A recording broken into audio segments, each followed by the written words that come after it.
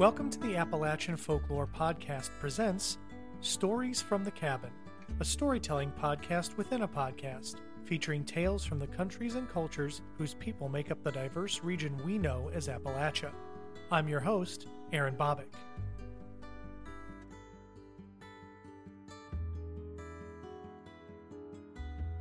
Hey folks, welcome to this month's episode of Stories from the Cabin. As promised, I have a traditional tale from Owen Staton that he told me at the end of the interview that y'all hopefully heard at the beginning of this month. As I went on and on and on about this is one of my favorite stories. I told him so during the interview, and he was kind enough to give me a private performance of that at the end of the conversation. I know I said it quite a bit on the Appalachian Folklore Podcast at the beginning of the month, how grateful I was to have Owen on to talk, to converse about folklore, about storytelling, about his life and his experience with theater, storytelling, and Bigfoot. All of Owen's links are in the show notes for this episode, as well as the last AFP episode. Please check out everything he's ever done, listen to it, enjoy yourself, and you'll find yourself in a better mindset afterwards. But I want to get right into it. I don't want to hold you guys up anymore. Here is a tale traditionally told by Owen Staton.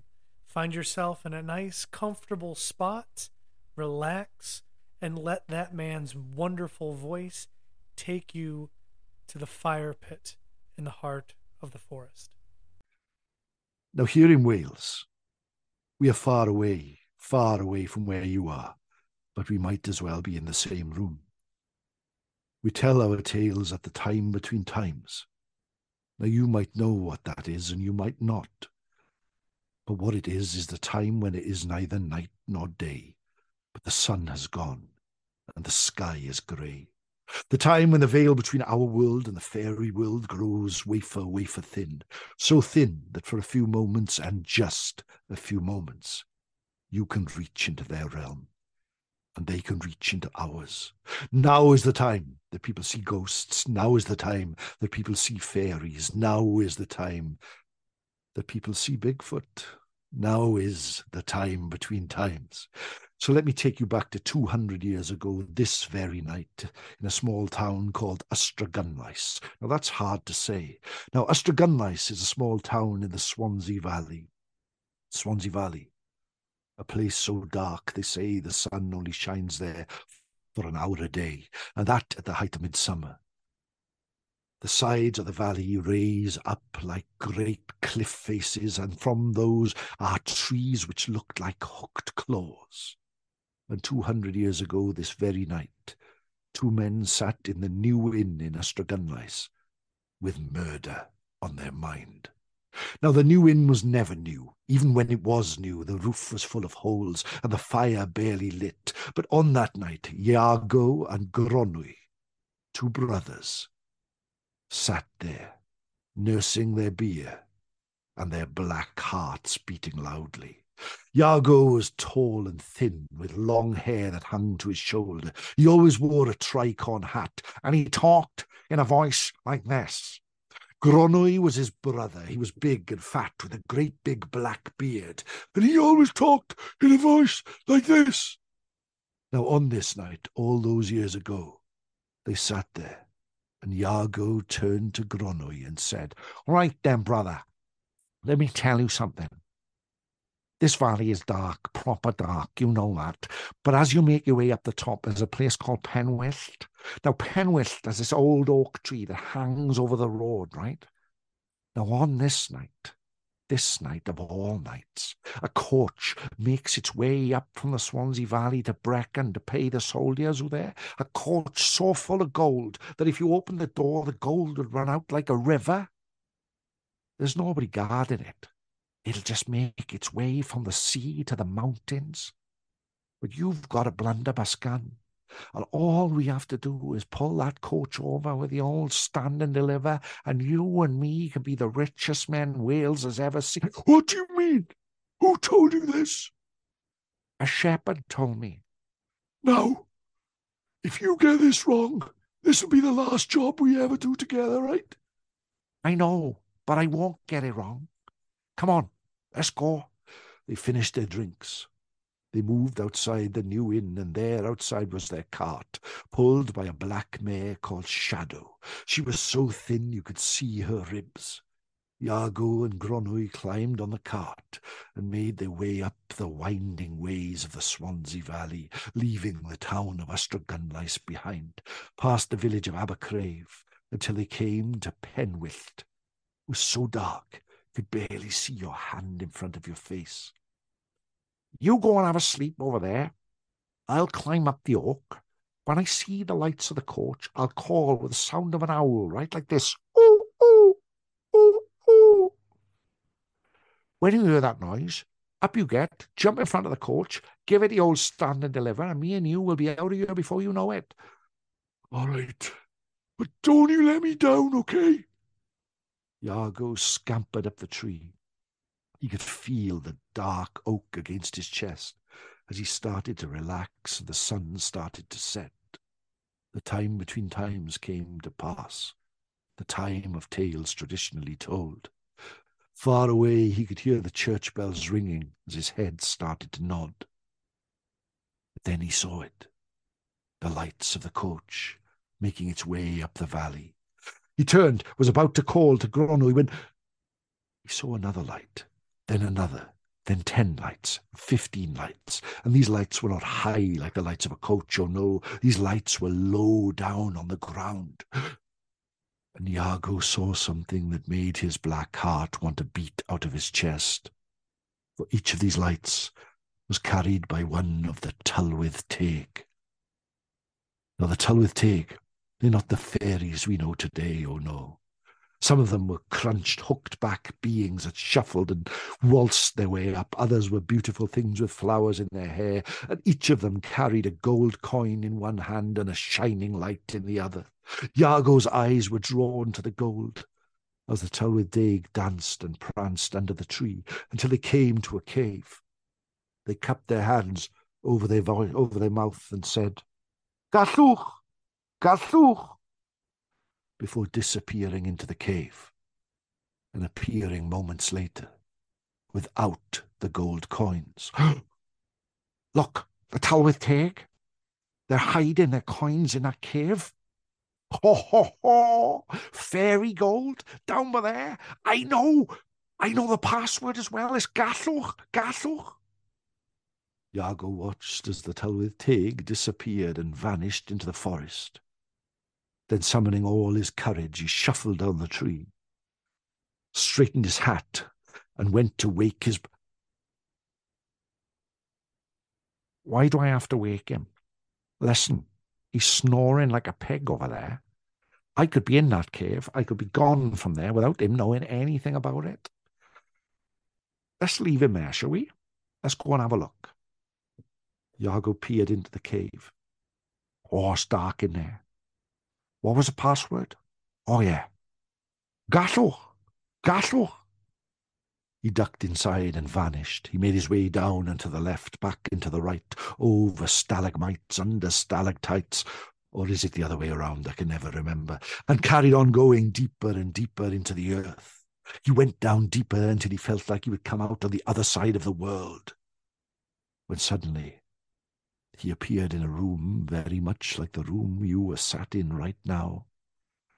But all the way around its walls were great iron hooks, and from those hooks hung sacks, and from those sacks ran rivers of gold. Ho, ho, ho! Look at this! Iago waded into the gold, started to fill his pockets, fill his coat, fill under his hat. I'm going to be the richest man Wales has ever known. Look at this! I can't believe it!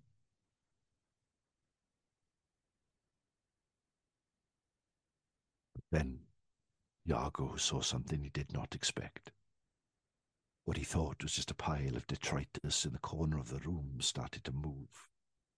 What he thought was just a pile of rags started to shuffle and then suddenly stood up. And the rags fell away, revealing the skull of a horse with glowing green eyes. And at that moment, that very moment, 200 years ago, that very night, Iago knew he was doomed. For he was looking into the eyes of the Mari Lwyd. the queen of the fairies, the first horse that winter killed. Folklore, the queen of folklore, the Mary Lloyd. She opened her mouth and spoke in a voice as old as the mountains and as capricious as the sea. Why have you come here? Vary, I never believed you were real, but you are as real as night is today. Oh, Vary Lloyd, please, please let me go. Iago started to take the coins out of his pocket under his hat, pulled them on the floor. He started to unload everything he had taken. Oh, please let me go, Mary. Please let me go. I will not let you go, for you have come to take from me. I've not come to take from you. Look, I know the password. The password is Gallwch. Gallwch. That's the password to come in. But do you know the password to leave? You mean there's a password to get out? Yes. Oh, Vary Lloyd, I beg you, please let me go. Let me go, Vary Lloyd. Please let me go. Oh, this of all nights, you have found me in a good mood. Leave everything behind, but know this, that the next person who comes to my lair is mine, and their soul will be mine forevermore. Do you understand? Yeah, I understand. And with that, Iago was gone. He made his way up and to the left, back and to the right, over stalagmites and under stalactites, or the other way around, until he burst out into the valley above Swansea Port and started to run and run and run, the branches pulling at his face, and he would have run all the way to the sea. But a figure stood in front of him. A figure with a gun.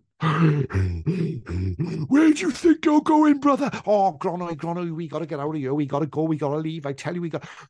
You told me there was a coach. I've been sleeping. You've robbed that coach, haven't you? I haven't robbed the coach. But then fate, as it often does, intervened. Iago lifted his hands above his head, and a single gold coin fell on the floor with a clink. Well, if you haven't robbed the coach, what's that? All right, brother. All right. Yeah. I did rob the coach when you were sleeping in the cave, and I put it all in that cave over there. But there's a password, okay? The password is Gallwch. Gallwch. You call Gallwch by the door, make your way down and to the left, back and to the right until you come to a big room full of gold, and you can have whatever you want. Now you go. And with that, Iago was gone. Never seen in the Swansea Valley ever again. Gronoy made his way to the cave entrance and looked inside. It's dark in there, isn't it? Gallwch! Gallwch! He stepped inside and vanished. He was never seen again. Many years later, an opera singer with a voice of an angel called Adelina Patti made her way to the Swansea Valley to build a castle that would stretch to the sky. She wanted to call it Craig y Nos, the Night Rock. But as they dug deeper and deeper into the ground around Penwyllt, they found that room with all the hooks. There was no gold coin, but hanging from the hook in the centre of the room was a human skull. One of the builders took it and placed it in a bag and placed it under his bed, but that night as he slept, the skull started to scream and scream. So he took it out, he put it in a bag on the back of his horse and rode all the way to Swansea until he came to the museum with the great Greek facade, and he hammered on the door. They took the skull to the deepest room in the darkest place, and they hid it in a safe. But every night it screamed, until eventually they put it on a boat and rowed it out to sea and dropped it in the ocean. And only then was it quiet. But even now, on nights like tonight, at the time between times, the time is neither night nor day, but the sun is gone and the sky is grey. If you listen to the ground, in Penwyllt in the Swansea Valley, you will hear the cries of a man calling, Gallwch! Gallwch! And that, my friends, told by me, Owen Staton, here at the time between times, is the tale of the Robbers of Penwyllt. Thank you very much for listening. Diolch yn fawr am gwrando. Nos da. Good night. Thank you, Aaron. Thanks for spending your time with me here at the Appalachian Folklore Podcast. If you'd be so kind as to rate and review this show on whatever platform you use, I'd be much obliged, as it helps spread the word. You can email me at appfolklorepod@gmail.com and visit my website, shows.acast.com/AFP. You can find me at appfolklorepod on Instagram, Twitter, and Facebook. You can also find me on Mastodon at appfolklorepod at thefolklore.cafe. Thanks to Jonathan Ochoa for the AFP cover art. You can find his work on Instagram at Inkwell Graphic Design. Thanks again for listening.